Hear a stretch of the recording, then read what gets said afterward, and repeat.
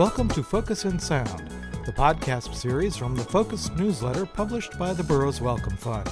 I'm your host, science writer Ernie Hood. On this edition of Focus in Sound, we meet a young investigator who is making significant contributions to our basic knowledge of cell signaling pathways, cell death mechanisms, innate immunity, infectious diseases, and autoimmune disorders.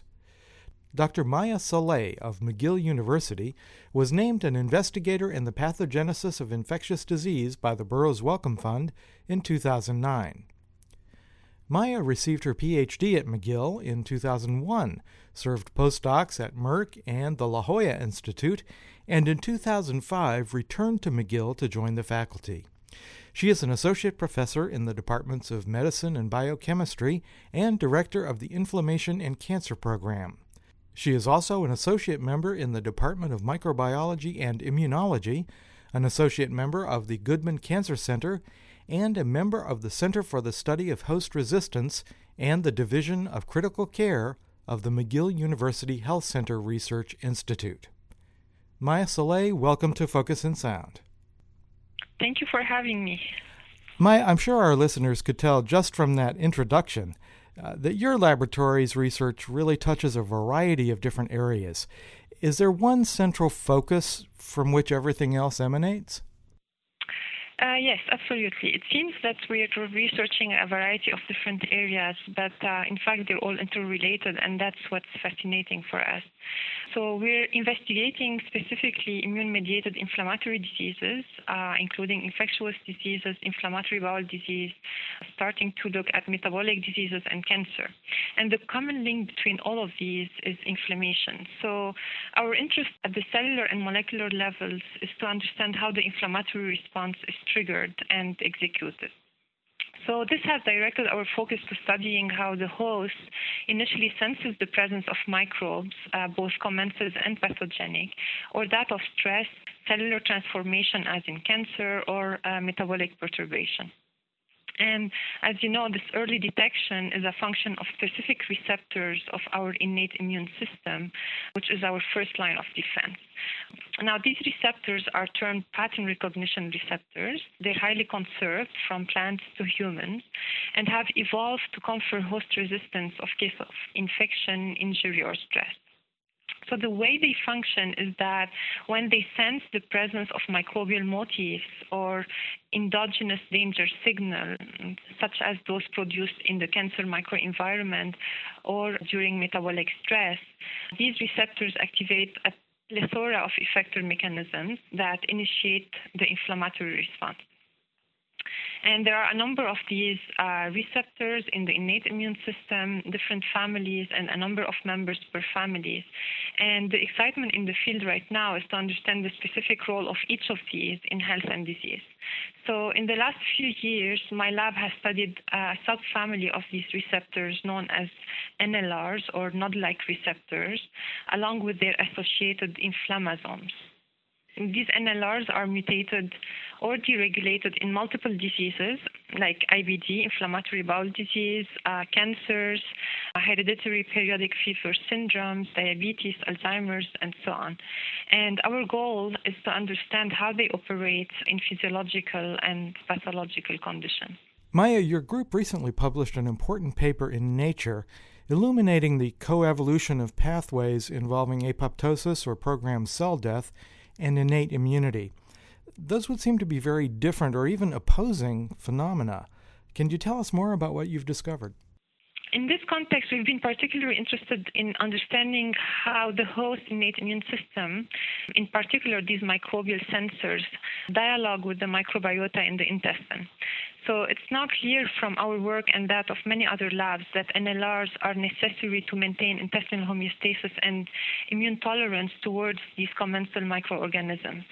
And consequently, their deregulation is at the basis of these inflammatory bowel diseases like Crohn's disease and ulcerative colitis.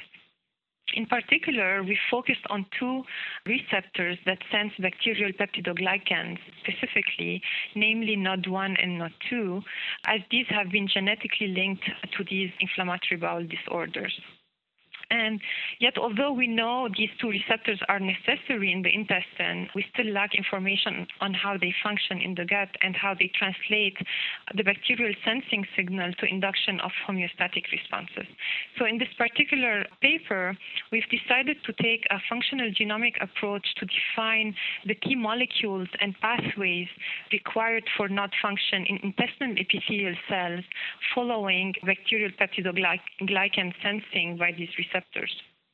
So our rationale was to refine the molecular portrait of NOD signaling, first to understand the function of these receptors at the fundamental level, and second to identify therapeutic targets for IBD. So the approach we've used was to systematically silence every druggable gene in the genome and question which of these is needed to either stimulate or inhibit the inflammatory response following NOD activation by bacterial peptidoglycan. Now, one interesting facet that emerged from this work was the finding of an enrichment of apoptosis effector proteins in this innate immunity pathway. In other words, as you've mentioned, it appears that proteins that were thought to primarily function in the process of programmed cell death might have evolved additional vital functions in innate immunity. So on the surface, these functions appear contradictory, but in the big scheme of host resistance, they're actually not. If you think about it, in primitive organisms, cell death is the main host defense strategy against pathogenic infection, whereby an infected cell commits suicide to destroy the microorganism and prevent its spread to neighboring cells.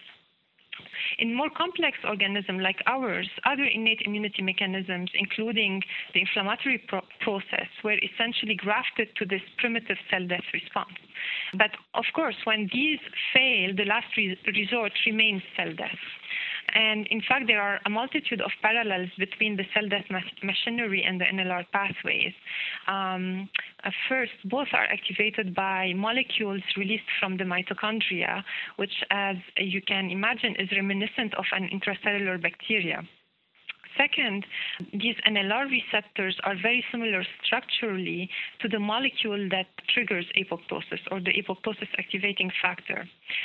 Thirdly, the inflammasome complex that forms when these NLRs are activated, again, resembles structurally the apoptosome complex. And finally, the proteases or the enzymes that are engaged in both complexes, known as caspases, that are necessary to execute cell death or regulate inflammation, belong to the same family, thus, in theory, have evolved from the same ancestral gene. So these are actually complementary functions then? Yes, we think so. I understand from what you said already, Maya, that this particular work may well have clinical implications as well, perhaps helping to identify new targets for therapy in disorders that you've mentioned, such as inflammatory bowel disease. How would that work? Yeah, absolutely. By knowing the key players that direct the NLR responses, one could design now therapeutics to target these proteins in pathological conditions. So in this Nature paper, we've characterized specifically one such molecule known as BID, and we know exactly which domain is involved in interaction with the NLRs, and we know that without this molecule, the NLRs are unable to transduce inflammatory signaling. So one can now design therapeutic approaches around targeting the crosstalk between this BID protein and the NLR receptors. So is that a direction that you will continue to pursue, you and your group, or would that development of new therapies fall to others? No, we're of course interested in that, and we're now refining the region in the BID molecule that can interfere with the NOD function. And we have at McGill actually programs that would allow us to translate our basic science finding further into the clinic. Terrific. Well, we will certainly look forward to your results from that work. Maya, you've already touched on this, but I'd like to get you to elaborate just a little bit. You and your colleagues have also made great strides in characterizing what's going on in the gut in terms of innate immunity, which you've already touched on briefly. As we've learned so much recently about the role of the gut microbiota, obviously the gut epithelial cells have a way to recognize the benign or so-called commensal microorganisms that colonize the gut, while also being able to sense and attack pathological microbes that might invade. I'm sure that's a very simplistic explanation, but please tell us about the insights you've provided into both gut homeostasis and disease-causing dysfunctions in this very complex but vital biological system. Last year, we published a report in the journal Immunity examining the role of the inflammasome in intestinal homeostasis, colitis, and colitis-associated colorectal cancer.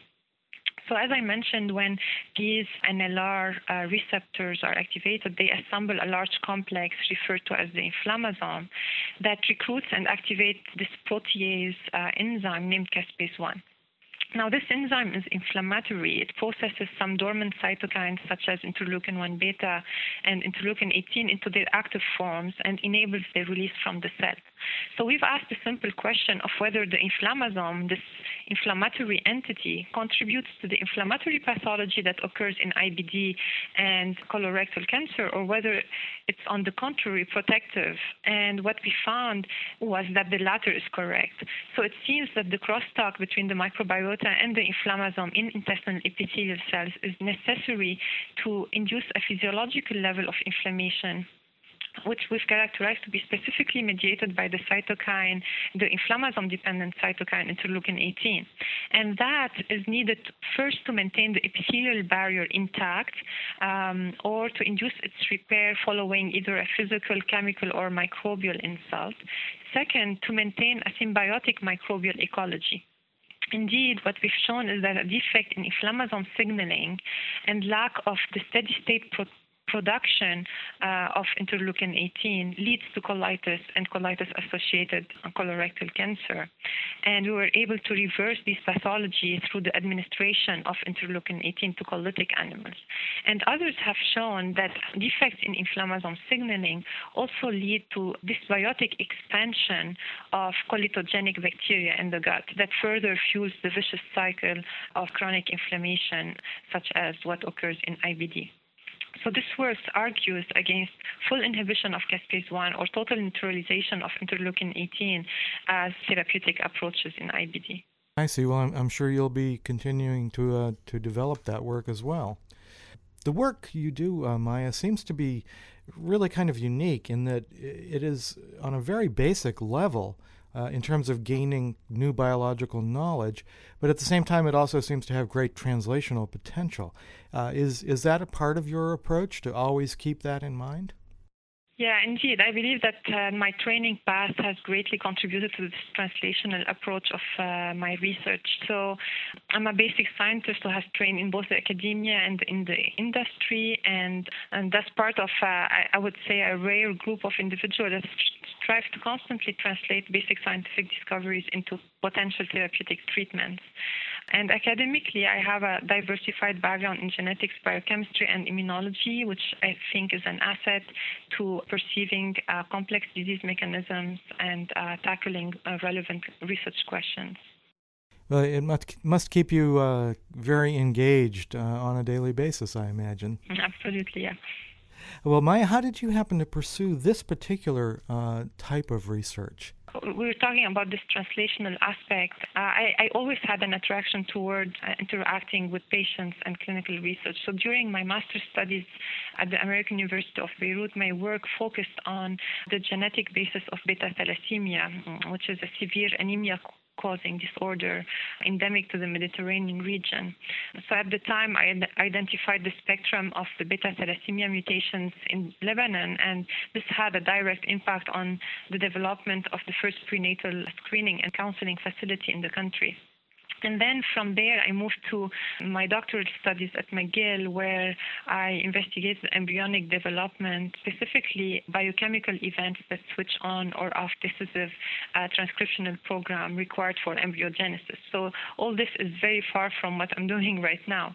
However, during my postdoc, I joined the laboratory of Dr. Donald Nicholson at Merck, first in Montreal, then in San Diego. And I think this unique training experience in the industry contributed to this translational approach of my research. So my work at Merck focused on understanding the biology of these enzymes that we've talked about, the caspases. However, first the focus was on understanding their role in cell death and neurodegenerative diseases. Then in 2004, I have cloned a new caspase gene termed caspase-12 and have identified a mutation in this gene that confines its expression to the African population and African descendants, but not to other ethnicities in the human population. In addition, we've demonstrated that African American individuals that expressed caspase-12 were predisposed to infection, and that this caspase-12 allele was associated with severe sepsis in the clinic.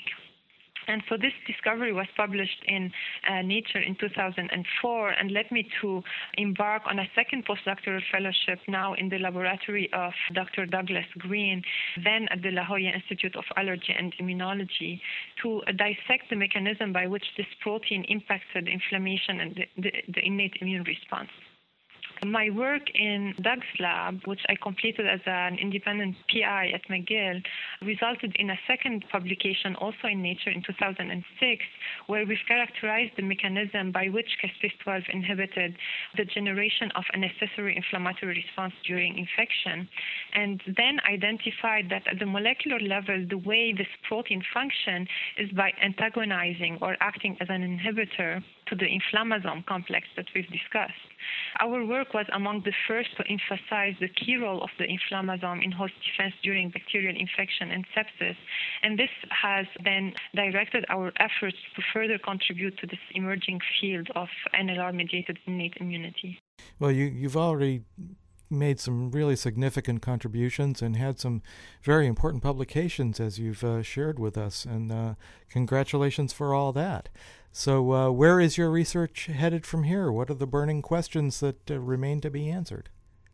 Yeah, so of course the burning questions now are first to understand whether these innate immunity receptors have distinct or overlapping functions in different physiological or pathological contexts, and to understand what agonists they recognize both during infection but also in sterile inflammatory diseases such as in metabolic diseases or cancer. And then to understand their predominant effector mechanisms. How do they function following sensing of either the danger signals produced in sterile conditions or during infection? And this would provide therapeutic opportunities as we've discussed. But we're also very interested in understanding the role of the microbiota and sensing of the microbiota by these receptors, not only in the intestine but also in relatively sterile tissues such as the lungs or in the mammary gland, and understand their contribution to diseases at these sites. Terrific. Well, it sounds like you have plenty to keep you busy for years to come. Indeed.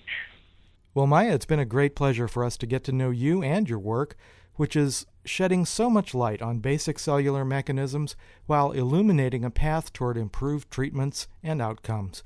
We wish you the best of luck for continued success, and thanks so much for joining us today on Focus in Sound. Thank you for having me. We hope you've enjoyed listening to this edition of the Focus in Sound podcast. Until next time, this is Ernie Hood. Thanks for listening.